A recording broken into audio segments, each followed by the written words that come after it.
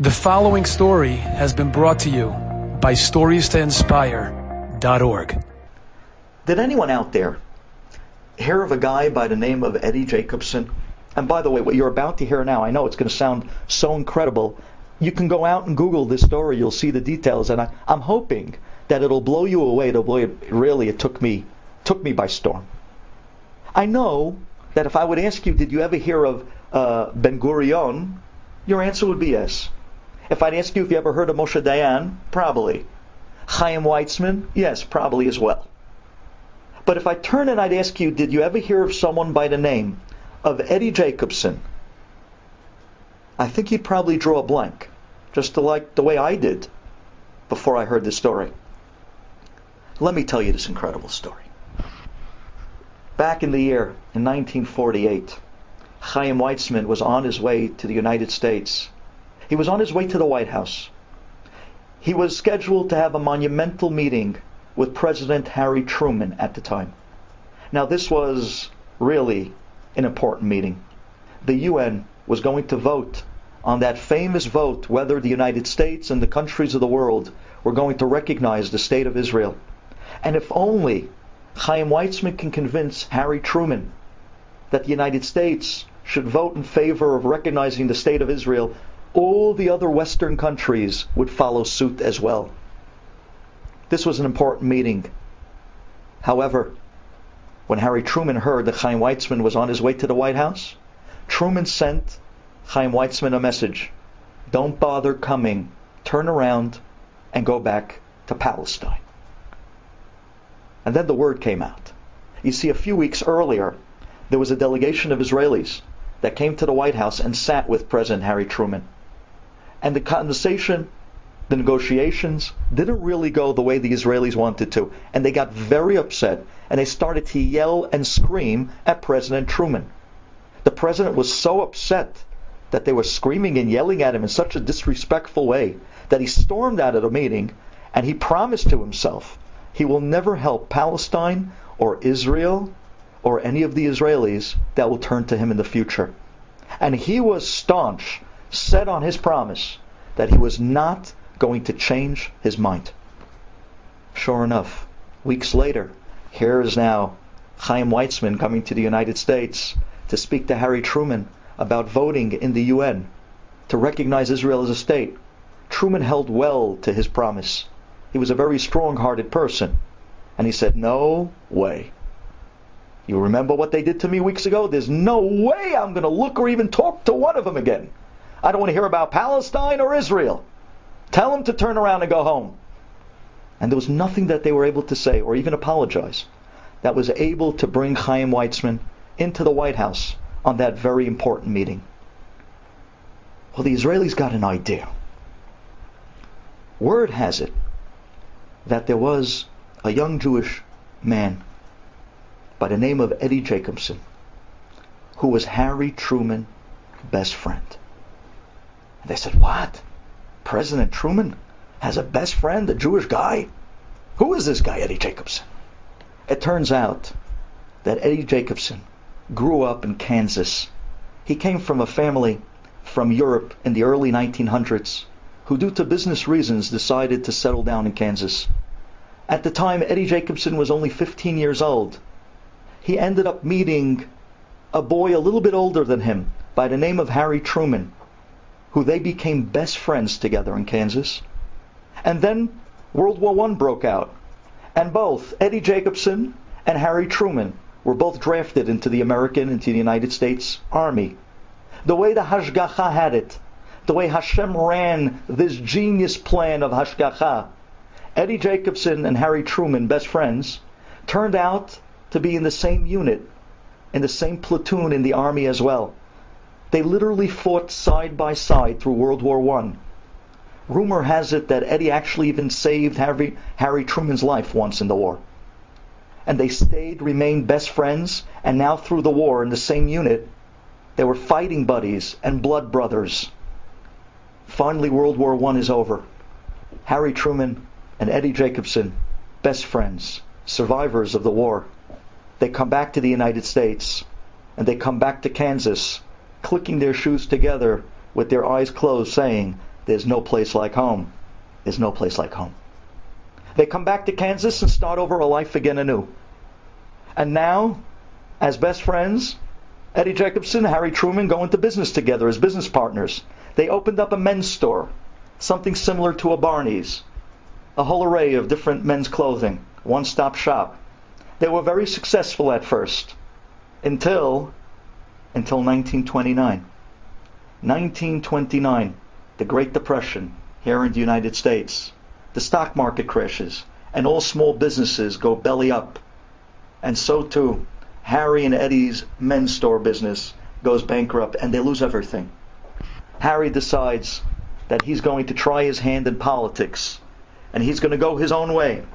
Harry Truman goes into politics, while Eddie Jacobson decides that he's going to go back into business and give another shot.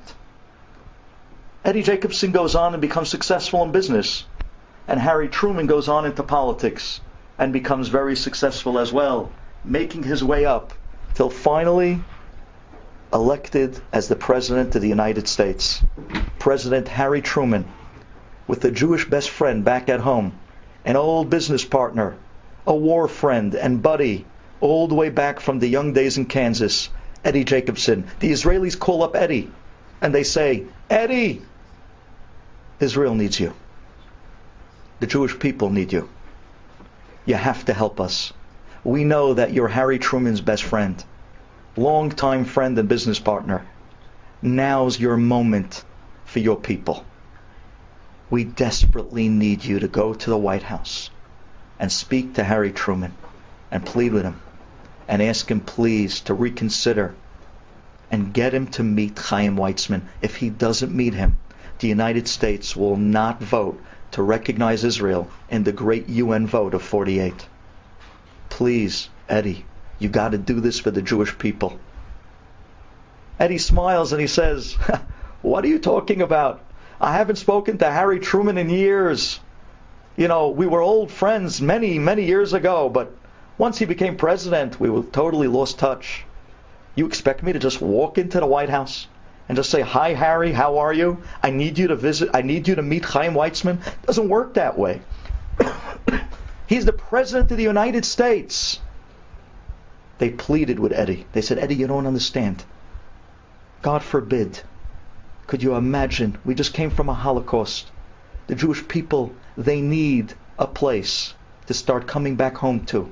Now, ladies and gentlemen, before I go on with this story, I don't want you to think for 1 minute that anything that you're about to hear goes to credit to anyone. This all you're watching as we unfold are the pieces of the puzzle that Borei Olam was from behind the scenes manipulating with incredible hashgacha pratit.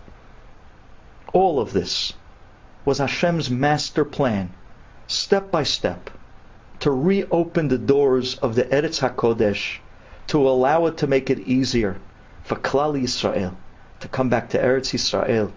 How many Baalei Teshuvah? How much did we gain from the moments that we were able to come back to the Eretz HaKodesh, even under these days of Galut? Nonetheless, let me tell you, the brilliant plan of Borei Olam, for it's only He who gets the credit of everything. And here are the pawns in the story.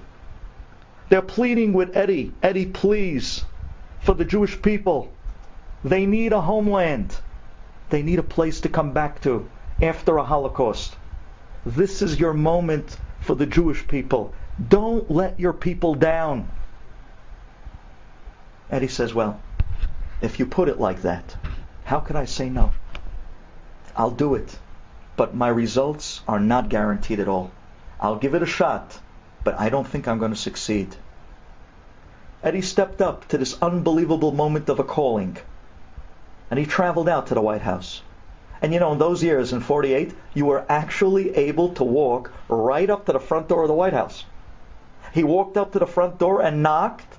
Secret Service came out, and he said, could you please let the President know that a man from Kansas by the name of Eddie Jacobson is here to see the President. When they went into Truman and told him that Eddie is by the front door, the President was so moved. He was thrilled. He came running out of the Oval Office, and he ran and gave Eddie a hug. Eddie, I haven't seen you in years. It's so good to see you, my friend. What brings you to Washington? You were sightseeing? You're in the neighborhood?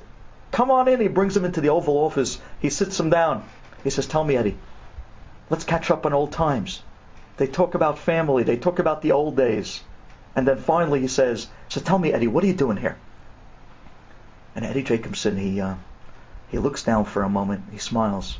And he says, Harry, I need to ask you a really big favor. He says, go ahead, Eddie, anything. Ad chatzia malchut v'te'as. Ask whatever you need. Tell me. Whatever you need. And Eddie smiles and he says, I really need you to do this favor. Please, can you meet with Chaim Weizmann?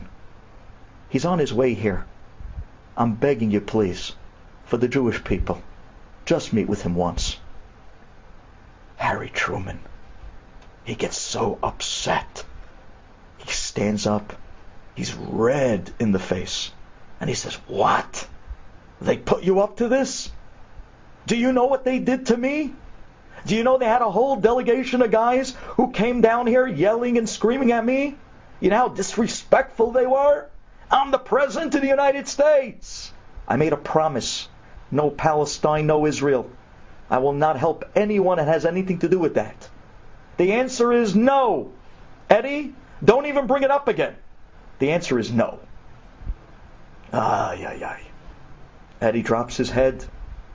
Okay. If the answer is no, the answer is no. Harry Truman was still all shaken up. He turns around and he's looking out the window. He wouldn't even look at Eddie. And Eddie says, well, I guess I got to be going, Harry. Eddie stands up and he's about to leave. And suddenly, there's a little voice inside of him. And this little voice of a neshama, cries out to Eddie, Eddie, mamash the words of Mordechai to Esther, Im ha'haresh taharishi ba'et azot. If you're going to stay quiet at this moment, Hashem has many ways of saving the Jewish people and bringing them a homeland. But who knows? Who knows why all these years? Who knows why you were brought up in Kansas? Why you were meant to meet at such a young age a young boy by the name of Harry Truman, who later on you were going to go to the army with and somehow end up in the same unit, to come back, to go into business with as a partner, to later on be the best friend of the future President of the United States of America. Don't you think it was for this moment? Don't you see that everything in your life evolved around this calling? Are you going to walk away now? Could you possibly stay quiet? Eddie turns around. And he says, Harry. Truman turns around and looks at him. He says, Harry, I see on your desk that you have a statue of Andrew Jackson. I remember as kids, your role model, your idol, your icon, as growing up was always Andrew Jackson. You used to read books about Andrew Jackson, used to tell us stories about Andrew Jackson, and used to tell us always how much he meant to you. Harry Truman says, yeah, that statue on my desk, every time I look at it, it gives me tremendous strength to go on to be a leader and the American president. I told you, if you remember when we were young, that one day I, like Andrew Jackson, is going to become president. And take a look, here I am today in the Oval Office. And he says, yes, I remember. I remember that Andrew Jackson meant the world to you. I know that he was your role model in life. I know what he meant to you. Harry, Mr. President, says Eddie, I want to tell you something. I also have a role model. And his name is Chaim Weizmann. And as much as Andrew Jackson means to you, Chaim Weizmann means to me, and maybe even more. Harry, I'm asking you, please, for me, meet with Chaim Weizmann. You don't have to say a word. Just hear him out. Just hear what he has to say. Please, Harry, for me. Truman gets all quiet. He turns around and he looks back out the window of the Oval Office, and he stands there for over a half an hour, in silence, just looking out the window, trying to make a decision. Now, Eddie was a little nervous. The last time Harry Truman looked out of that window for a long period of time, Harry Truman looked out the Oval Office window for 2.5 days when he made that famous decision that you and I all know about, when he decided to drop the atom bomb on Hiroshima to end World War II. And now here is Eddie staring at the back of the head of Harry Truman as he's looking out that same fateful window, making another decision that's going to have tremendous historical ramifications. Eddie was only hoping that this time too he doesn't turn around and drop a bomb on him. After a half hour, in silence, Harry turns around, and with a smirkish smile he looks at Eddie Jacobson and says, "All right, Eddie, for you. I'll meet him. I'll meet Chaim Weizmann. I'll meet him for you." The next day, Chaim Weizmann came to the White House. The meeting went fantastic, very well. And only days after that, President Harry Truman, the United States of America, through the great hashgacha and the genius plan of Borei Olam, stood up to be from the first of the Western countries to endorse and recognize the State of Israel, and all the other Western countries followed in suit. This is a moment that a Jew is standing by a mission and a calling in life. Could you imagine how much is riding on that moment? How much we need to deliver at those times. And every time the phone rings, it might not necessarily always be as magnanimous and huge as the great callings of Esther HaMalka in the house of Ahasuerus. It might not have been this unbelievable moment of opportunity for an Eddie Jacobson growing up in Kansas, best friends with a Harry Truman later on to become President of the United States. But every single phone call is a big deal to you, because that might be the beginning of your calling, your mission, your legacy of why Borei Olam put you here in this world. And again, the secret to big people starts with small opportunities. It could be a chesed.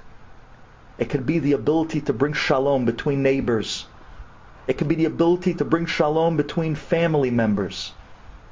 It could be the time or the moment that you could step up and say a nice word to make a shidduch for a young man or a young girl that's been waiting their whole life to finally have the opportunity to start a home of their own. It could be a chesed that someone needed so desperately at that moment, even if it wasn't convenient for you to do it at that moment. But it was a calling. And if they called upon you, it was meant for you. Nothing happens randomly. There's no coincidences in this world. If you got that call, Shamayim is waiting in hush, waiting to see. What are you going to do at this moment? What are you going to do with this opportunity? Close your eyes and jump in. The results that Borei Olam already has all worked out. Miracles upon miracles He'll throw our way just to get our opportunities to succeed and be successful and fulfilling. Our place is to decide to jump and deliver. And the more we deliver, the more opportunities we get to deliver in the future as well. Nobody wants to go through life being ordinary. We all have the unbelievable kohot to be great people. Here's the secret of being a big person. It starts with small opportunities. Enjoyed this story? Come again. Bring a friend. StoriesToInspire.org